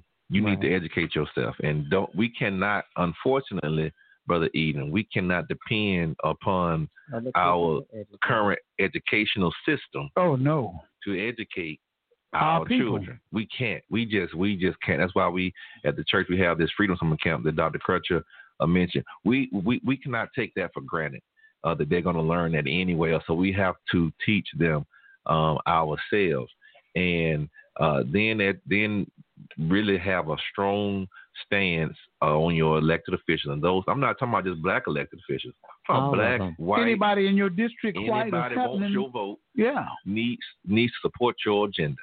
Mm-hmm. Period. Point blank. And really, because I used to work in politics, and elected officials are real big with saying, well, that's not an issue in my community. Nobody has come up to me and said that was a big issue in my community. And so if they can say that, they can go on and act as though they don't have to do anything about your particular agenda. But so if we don't have an agenda as a people, that's why this conference that Christy is talking about is so huge. That's why this thing we have Saturday at Vernon, where we have somebody from the ACLU coming down to talk about racism in America. We got to advertise. We got to, and I want to talk to you about it's kind of like, we can have all of these events, and when we have these events, you got 10 people show up. Yeah. 15 people. It's not publicized. And it's the same soldiers. Yeah. Because me and Kevin Ross and Nehemiah Frank and some of these guys, we cannot express how important it is to have black media to advertise stuff. We can work deals with you. I got you. You know what I mean? Because we're owned, we're independently owned, but it's so important.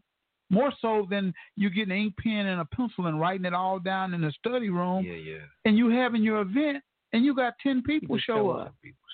When you need 1,000 people to show up. So how do we get those 1,000 people? We got to get the word out some kind of way to the public. We do. So they can, because I'm like this, if you solicit 100 people, I'm just using an example, you might get 25. Yeah. Out of that 100. Yeah. Now you do 1,000, you might get 250 or 300. Very true. It's a law of averages and numbers, but you got to let people know, and especially when you got platforms like ours who will do it for you for free. Absolutely. You just got to bring it to us, and that's something that we don't do in our community, which stifles us in our productions because we don't advertise. Or if they advertise, they're using the wrong avenues too. No, they don't. They advertise a little bit here and there amongst themselves and their friends. Amongst themselves and their friends. You got social media out here, and they try to go that way. You got radio stations. You got newspapers. You got all kinds of media that will help you advertise your thing. And you got to do it in a timely manner, too. You can't wait till a week before your event and then try to jump out there and advertise. That's crazy. Yeah, that's true.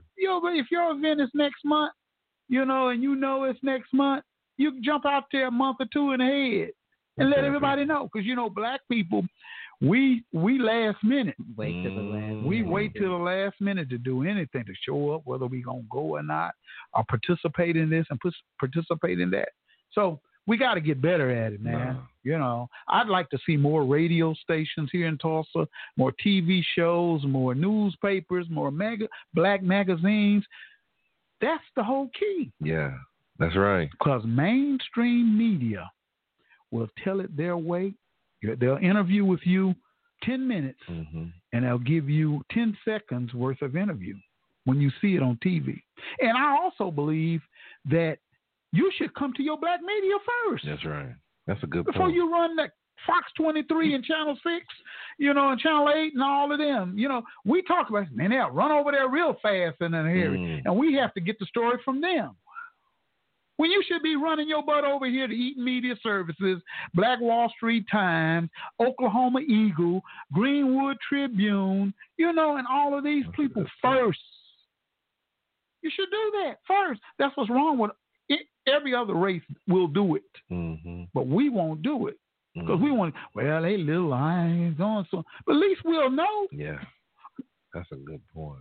I mean, at least we'll know, and it only takes a phone call, a conversation to let us know, so we can just go and start talking about it. But we gonna talk about this. I'm gonna go to the phone line. Let me get off my horse. No, man, you know what I mean? Right. Yeah, I'm gonna get to the phone. Let's see what we got here. Area code 405-885. You're on the Bobby Eaton Show. Yes, Mr. Eaton, it's Jabbar Shoemate, and to Dr. Turner. Hey, Jabbar, how you doing? Attorney brother, and Miss Sherry Lasky. I just want to say I've been uplifted by all of the things that you've talked about, but I want to thank you, Dr. Turner, for coming to Tulsa and giving your time and your talent and your treasure in such an important issue. When we talk about the issue of reparations, it's important to help people understand what that looks like. And you've been on a mission to help people understand and be able to frame, this is what this is, and this is why, before we ever talk about reconciliation, that's right. You have to repair. You have to repair.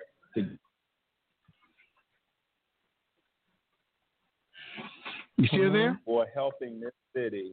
I'm still here, helping this city achieve what is true reconciliation. Absolutely. Thank you. Absolutely. Thank you, brother. Thank you for calling in, man. I got to get you in here for an interview. And I appreciate I'd love to. You, Brother Jabbar, because oftentimes people kind of mention that, you know, they wanna kumbaya, right? Yeah. They want us to just get along and let's move forward, you know, and that is fine. That is fine if we have had justice. That is, I mean, we can let's move forward. But let's first address why you got 6-inch heels on walking, and I'm over here in a wheelchair. You know, and let's talk about how fast can we move forward. If you got some running shoes on, and my feet in cedar blocks, you know, and I think it's disingenuous. I think it comes from a position of privilege when people's gut reaction is, well, let's just move forward. Let's just not even think about that. But that happened to me. Right. And so it's easy for you to say, let's not think about that. And even I've heard some African Americans say, well, you know, let's forget about that. Let's move on. That when you bring up the past, it makes people feel bad, and it's just not good. It's part of your history, but you haven't dealt with it. You ain't dealt with it, you do not deal with it, that undiagnosed trauma is still there. I went to a workshop recently at Langston University. Shout out to the Mighty Lions, I believe. That's Langston Lions. Langston Lions, oh, yeah. And they had a workshop on trauma. And trauma based on things like the race massacre and how not just the massacre, but slavery and all of that can be embedded into your DNA. And you suffering, you tense, you stressed out, and the sun is shining outside. But it's because you have this undiagnosed trauma internally that you have not even addressed. And so as a community of people, to have suffered, you know, a similar experience, to act as though we can just go on without any addressing of what happened, I think it's a farce. And I think you only hear that when it comes to our issues. You never tell a Jewish person to get over the Holocaust. Never. You never mention that. You don't get a chance to fix your mouth America would never tell itself, let's just get over 9/11. Let's just forget that ever happened. You know, we still fighting now over for example, that area. The Oklahoma City bombing. Oh, my God. Yeah, for sure. Oh, my goodness. You know, we have the bombing. That bombing took place. Exactly. And that was a horrible thing. But you don't have a problem acknowledging that problem at in all. our daily lives. Right. But this massacre that took place, you still don't want to deal with it. That's right. You still don't want to tell the truth about it. And I really get why white people don't want to talk about it, because it kind of indicts them. But the problem I have a problem with them too, because I think that if they're real persons of conscience, they should care about what happens to us. But my one of my biggest concerns is African Americans, because it's as though we have taken on the mind frame of our oppressors. Internalized. And we don't think our issues are of enough value to be even looked at or even atoned for. Right. Mm-hmm. And that to me is problematic, and it is so sad and it's so damaging that we have passed that down. I think at first it was passed down out of fear. Our parents and grandparents didn't want what happened in 1921 to happen again. But I think now it's gone from straight up fear to a point of we don't even feel that we're worthy enough to have our justice atoned for, right, or fought for even. So why are you out there on the street corner? This happened almost 100 years ago. Well, it just goes back to what we were talking about slavery before. When you see that type of trauma, that's right. When you visualize that, okay, and getting back to being in your DNA, when a woman is carrying a child, she's actually representing 3 generations My at Lord. one time. That's right. So just her and what she's carrying, it's her future's future. And all that internalized stress, and same thing for me, it's internalized, it's there. So it's passed on from generation to generation. You don't want to call, we like to say generational curses, that kind of thing. It's not a curse, it's just, it becomes a part of who you are. That's you right. can go certain places and all of a sudden you just don't feel comfortable over bridges, That's right. over big bodies of water. And it has nothing to do with your fear per se. That has become a part of your DNA. It's become a part of you. And so That's it is right. passed from generation to generation I know, because, to generation. man, I'm going to be honest. I feel funny when I'm just sitting there with a whole bunch of white people. I'm gonna tell you, I get the funny feeling. I don't even know what to, I'll be like, what's going on right here? But Bobby, on a cold day in the middle of the winter, you could probably they have to turn their head just a little bit. That's all right. That's okay. Uncle Bob, huh? I feel funny, but I'll say, "Ooh, my grandpa," whatever. But it's crazy though. We gotta do better. Yeah, we just gotta start doing better. Internalize and address the traumas that we've experienced. Actually, start doing them. Well, we gotta start doing more so than we're talking. Mm-hmm. See, a lot of times black folks we'll get together and we'll talk. We'll talk, but to actually do it and visually see it, we got to start being able to visually see little stores and grocery stores and things popping up and stuff like that. We have to be able to support it. I think Kristen mentioned a point that it's one thing for us to get a reparations check, which I support, right? But it's another thing that for some of us, for really, if white people who had businesses looked at it from this point of view, they'll be much more supportive of it. Because when we get money, it doesn't stay in our community but like 30 minutes. That's it. If that long, that's long enough to get a haircut, right? You might be able to stop at the Quick Trip up there and get some gas, and if you get your hair done over here, so invest in Sinclair, huh? Yeah. And that was Sinclair for the longest before the Quick Trip took over. So really, that was we don't even know it. See, that's the information that we need to patronize all that. Even a Quick Trip. Let me tell you something. I talked to the regional manager up there, right? Mm-hmm. It's the number 3 Quick Trip in the nation.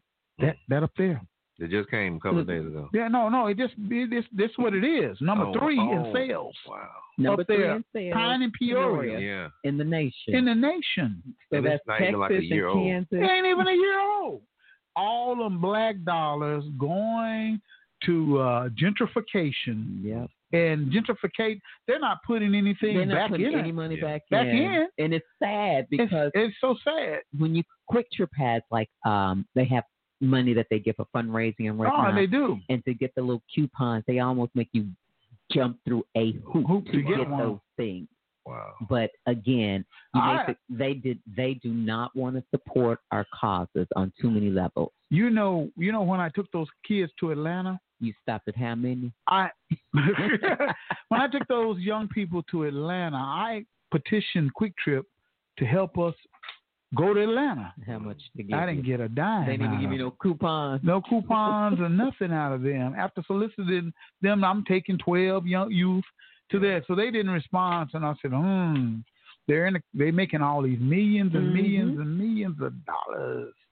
But they're not putting anything into our community. The Burger King is up there. This new gentrification is coming, y'all. No, it's here. It's here. So people need to wake up. All those little entities that you're talking about, you're requesting funds from them. The first thing they want to say, we have so many people coming from them trying to get from us. Yeah. But you're still not giving. But you got them soldiers like them Tiffany Crutches and them Christies who donate, who will help. You got people in the community who can see what you're trying to do, and they will donate and help. But, we got to get our community into donating and helping in a whole lot of areas. And we got to get them to, not just the soldiers in the trenches, because, it is a few people that make a lot of people look bad. Yeah. Think about that, because the majority of people here in North Tulsa District 1 are good people. Just a few knuckleheads out there doing some knucklehead stuff, but mainstream media will put it on that tube, and they'll show it, and they'll keep doing it. For one thing, I contacted the local media prior to us going to Atlanta, right? And I told them we were going to Atlanta and come by at 2 o'clock, 2:30, Fox 23, Channel 6, Channel 8. I solicited them all, right? I did. Nobody showed up when we left. Y'all had a fight going on. Yeah, when we got burglarized down there, they showed that, and they came back up here and came in here and showed that. See, that's what I'm telling you.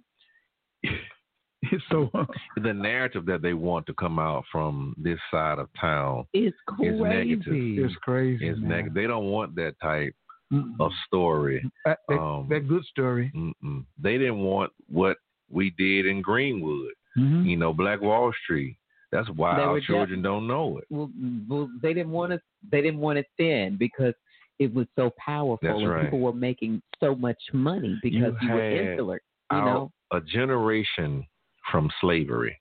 Just a generation from slavery. Okay, less than 50 years. Yeah, less than 50 years, yes, from slavery. You had African American, former slaves of the Native Americans, former slaves to the whites in the South, come to an area without any small business loan, none whatsoever, without any governmental grant, without any philanthropy at all. Not without any formal education. Like these folks didn't have college degrees. Nope. They had were determination. Right. They had faith in God, and they built the greatest economic place for African Americans than anything in this country. And how did this conservative state reward them? The people who made their own money, they destroyed it out of racism. And then they passed laws, as you know, to keep us from rebuilding. Thank God for people like Chappelle, Spencer, and those lawyers, Buck Franklin, who sued them, and we actually got that overturned.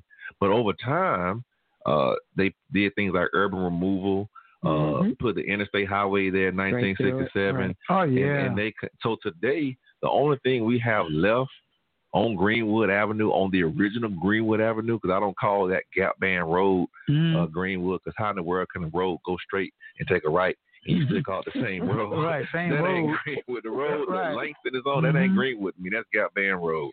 How can it's straight, then it makes that hook. Yeah, hook. Straight all the way down. All the way down. But they did that through urban removal. No, they did it on purpose. And we don't understand that was all a part of the plan.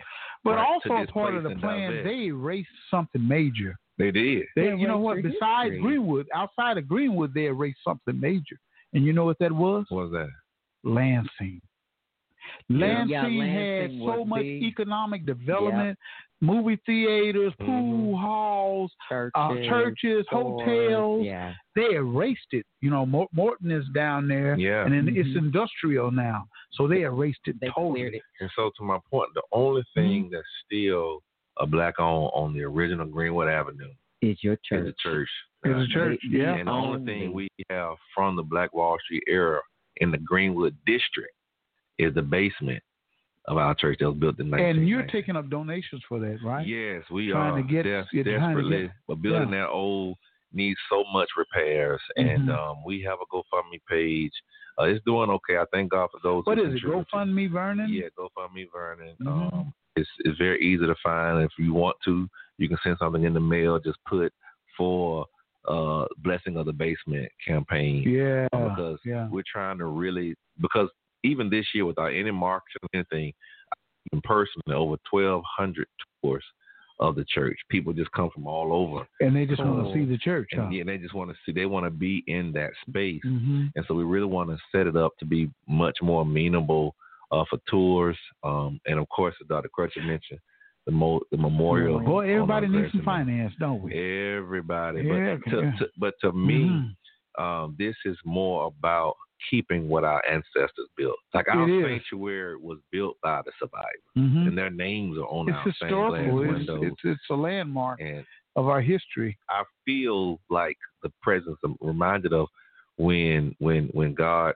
came and visited Cain after he killed Abel, and he says his blood. He said, "What have you done?" He said, "Your brother's blood cries up to me from the soil, from the ground," and truly.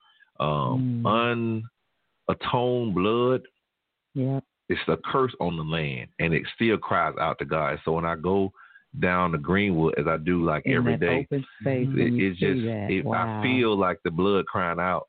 You know, saying, can you hear me? Is there anybody willing to go and fight for our cause? And so that just really has given me the motivation and the passion.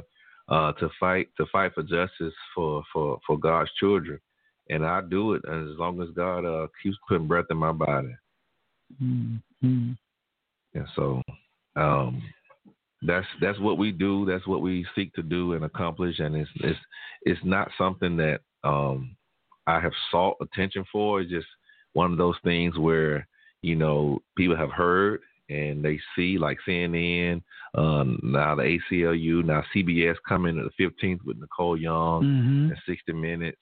And it's just, God bringing their attention on the movement and how it's just this time. And I know we failed in courts back in 2001. So legally there's no mandate. Statutorily, we're trying to work with elected officials to get that done. But morally, and that's all I stand on. Morally, it's the right thing to do. It's the right thing to do. And there's no statute of limitation on morality. That doesn't expire. Yeah. Well, hey, we're going to take a quick break. I got to pay the bills. Sure. They say, Bobby, you got to pay the bills. So I'm going to pay some bills. You're on the Bobby Eaton Show, where we tell our stories our way. You can dial that number 646-716-5525 and talk to Pastor Turner of the historical Vernon AME Church. And so we're going to be right back. So y'all stick around, okay? Cool.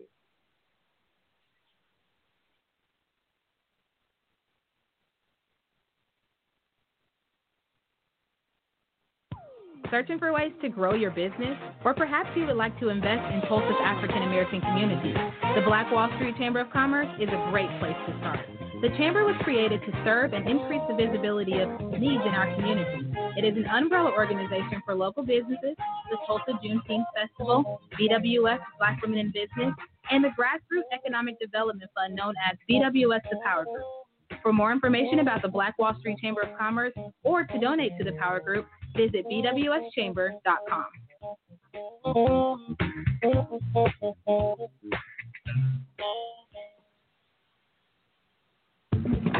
Hi, I'm Denise Parker with Midtown Embroidery. We do it all, from any type of promotional, from screen printing, embroidery, school uniforms, Greek lettering, workwear, monogramming. There's no job too big or too small and no location too far. Let us be your one-stop shop. We're located at 2808 East 15th Street, Tulsa, Oklahoma, 74104. Our phone number is 918-982-3254. Our email address is denise.tulsamidtown@gmail.com. Thank you.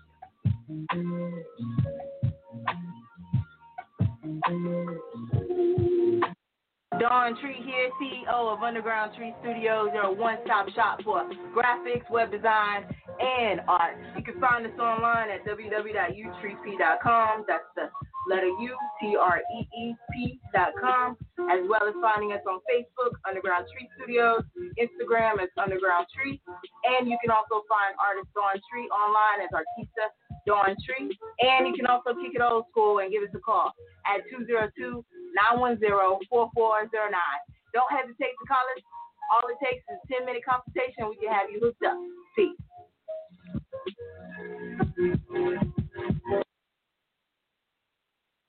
If your credit starts with a 3, 4, 5, or 6, this is for you. Did you know that it's costing you to have bad credit? You can't get qualified for that house or apartment and you're paying high interest rates, along with paying high car insurance, and it may be costing you that job that you really want. What are you waiting on? Take more of a holistic approach.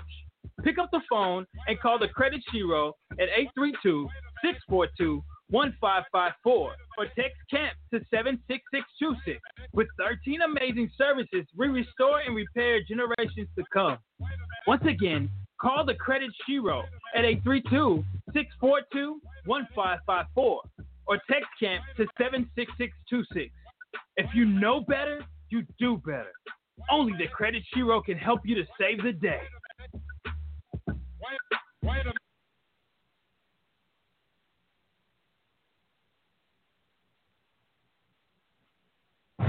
It's the Two Dogs Radio Show. Sports Talk has two new voices, Jerome and Young, talking FM, NBA, NCAA, and local sports, highlighting legendary coaches locally and around the globe. Two Dogs Radio Show starts now.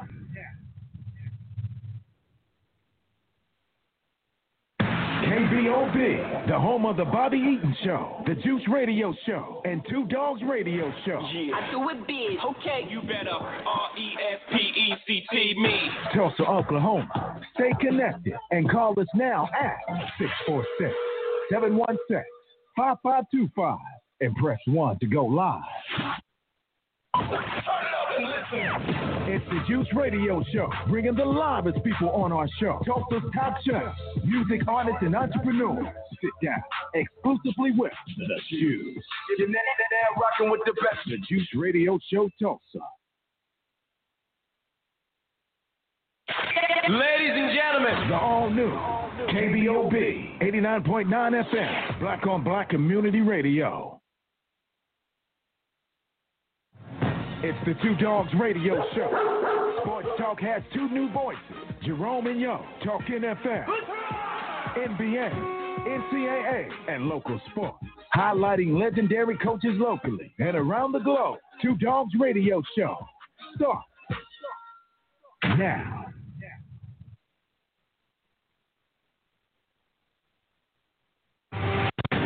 We use our platform to promote today's leaders while inspiring tomorrow's.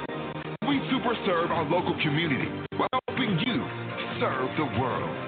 We are Eaton Media Services, a full-service company providing promotion, videography, recording services, and more. Connect with us today to find out how we can help you entertain, empower, and inform at EatonMediaServices.com.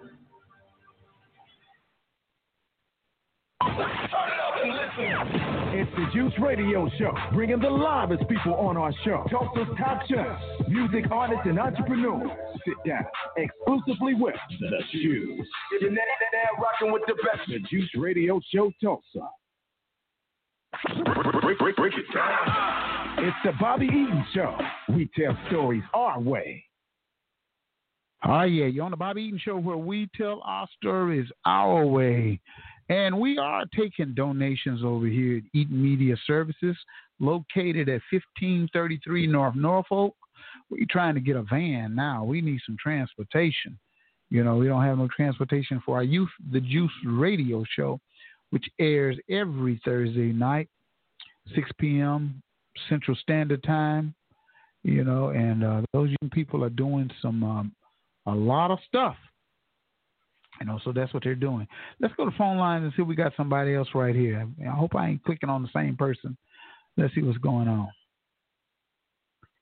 Area code 918-346. You're on the Bobby Eaton Show. Hey, Bobby, this is Cleo. Hey, Cleo Harris. Cleo Harris Jr. What's going on? What's going on, my brother? I know that laugh in the background. Yeah. That's that James Evans laugh. That is too funny. How we doing, my brother? Oh man, I'm blessed as always. I just so happened to see my brother Robert post a picture, and I seen, wait a minute, I know that studio, and I said, what? And so I was like, oh man, I gotta call in. So I'm calling. Well, in. you called in, and you know this place too well, so you know he's here. Yeah, Our brother, Pastor Robert Turner's in the house, right. and we've been talking. Great man of the Most High. Yeah, he's definitely an inspiration, a community leader, a righteous ruling man sent from the Most High, and just love him like a brother, you know. Oh yeah. I didn't get a chance to listen. Yeah, I do. Yeah, I didn't get a chance to listen to the show. I know y'all probably had a good show, and I was like, oh man, I probably got about 10 minutes. So you know, if I can just 2 minutes in and well, you know it's recorded. So the show is recorded. All you got to do is Google a Bobby Eaton show, and you can listen to listen to all the shows. Oh, okay. Well, I just wanted to, call in and just, let everybody know, hey, you guys are doing a great job and service for the community, and we need you. We love you. We all we got. And yes, sir. Yes, keep sir. doing what you're doing. You say that one right there. Well, yeah. Keep doing what you're doing, and I'm proud of you guys. Proud to be a part of a great company of a good, strong black educated men. Dang, sounds good to me, man. Continue listening, okay? Brother Cleo, yeah. I've said privately, and I just want to say publicly, man, you have been a solid comrade and an Aaron, or however you want to put it. You are the true epitome of someone in the trenches. You come out, you act, you support, you lead. You're a prayer warrior. You are a confidant. I'm just thankful. I'm thankful so much that God brought you out. And I don't know whether you shared your story on the Bobby Eaton show, but just how he been on here a million times. But I gave you a huge shout out earlier in the show, and it's just been a wonderful, wonderful journey for justice with you, brother. It really has. Well, hey man, same to you, man, and yes, man. Number one, and Bobby will tell you, I'm a prayer warrior, and I'm a team player, and whatever the Father see fit, I want to do His will. And so, no one man can do it by itself. And that's right. I appreciate how He linked us up, and we went right to work. And that's of right. course, we're doing that one project for you. Yeah. Can't wait to see that. Oh, well, we're going to keep the crowd about that off the phone. Yeah. But I guess I can go on and break the news, and then I get on off of here because I want to keep the show in the format that it was going. But I definitely want you guys, to be the first to know that I'm opening up my first storefront. Oh, okay. That's great. You didn't tell me about that, man. What's up? Norman, you come back. I like to surprise you because I get a laugh, so I like to surprise you, but I can you no didn't longer surprise me on that one. Well, if you're ready to get out there, because some of the people I know, like know them, like Kevin Matthews, Alvin Muhammad, Donald that runs the insurance company, play guitar, and David Harris. You know a lot of people, but I'm opening up my storefront, and I want you guys, here's the thing, I'm doing a lot of this by myself. And Bobby, I don't ask for help or anything. I just, if people's heart's been touched to be a part of something that I'm doing or I'm doing with them, then hey, help your brother out. So I'm needing donations or whatever anybody. Man, needs. where is your storefront at? Where is your storefront, man? I was building to it. Since you didn't already put that out like that. Taking a long time. Yeah, he's taking a long Hey, time. You know, Yeah, but I wanted to surprise my brother Robert too, so I'm gonna say it like this and let you guys guess, and then I'm gonna get on off of here and we can talk off the phone. I'm gonna be a neighbor to Brother Robert's church. What? A neighbor? What you mean a neighbor? Where about? Robert, no. You know what he's talking about? Yeah, Pastor? on Greenwood. Oh, you gonna be on Greenwood? Oh, so you I'm actually in my store right now on Greenwood. Where now? Which one is that? Next to Robert? You say next to church? I'm in Suite 104, across from Wanda J. Oh, okay. So you're that's at the corner. Is that by Fat Guys? Yeah, no, I'm on the west side, the last space. Where the Black Art Gallery used to be? Where the art gallery used to be? Right. Well, no, I'm on the west side. I'm on the west side. You said where the art gallery used to be. No. The west side, that's where Dr. Reed's wife used to be. No, that's on the corner. That's on the corner. You know, he's on. That's on the corner. I'm a building down from there. You had T-shirts in there once before on consignment, didn't you? No, that's the Greenwood Historic. That's about I'm next to the architect. Well, you on Greenwood with the cigar, with the baseball, with the cigar guy who moved out. With the cigar guy moved out.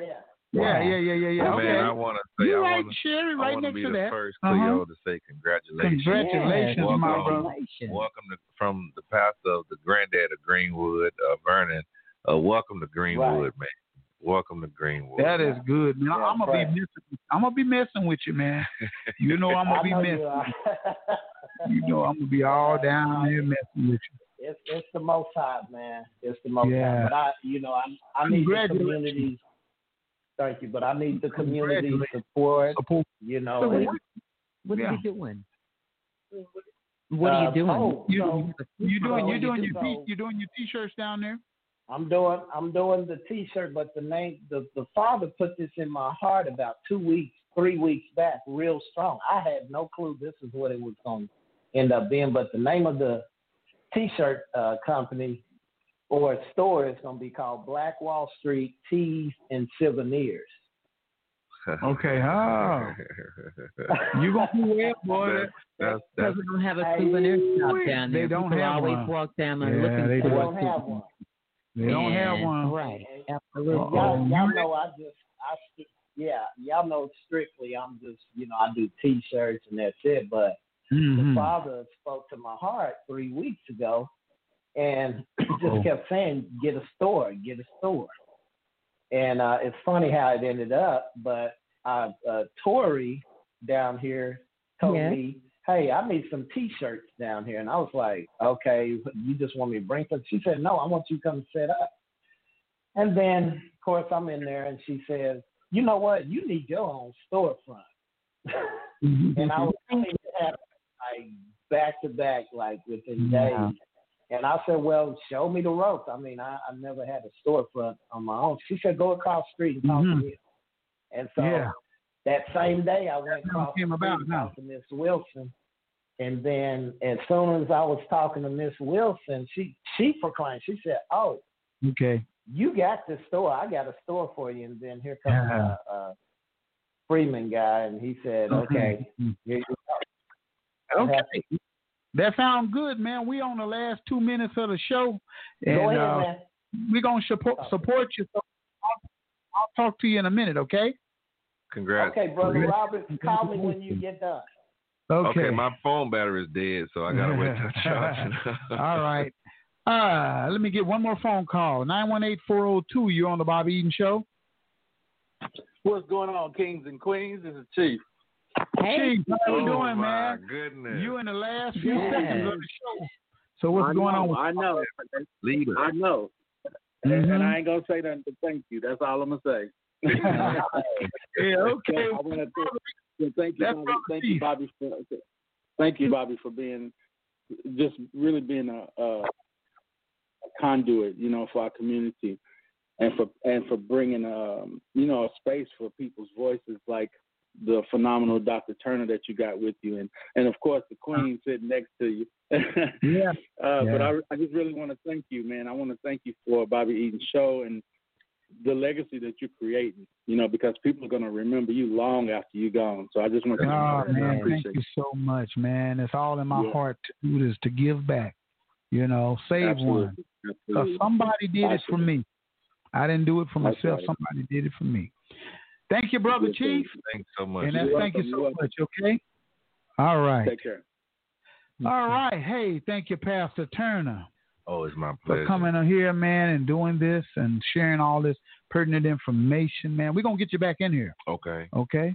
Okay. All right, man. Thank you. Thank you. It's just really been a joy to be a part of your show my first time. And thank you for having me, and keep me, and please, your listening audience, keep me lifted up in prayer every Wednesday at 4:30. Sounds good to me. Sherry Lasky. Yes, sir. Hey, we've had a great time, huh? Definitely. Great conversation. And we're going to do it once again, okay? Okay. All right. Hey, you've been on the Bobby Eaton Show, where we tell our stories our way. You can always tune in every Monday, Wednesday, and Friday, 6 p.m. Central Standard Time, and on Saturdays from 12 to 2 p.m. This Wednesday, Charlie Red, Full Flavor King's going to be in here chopping it up, some music from a musical standpoint. So tune in this coming Wednesday. Until the next time, we want you to stay black.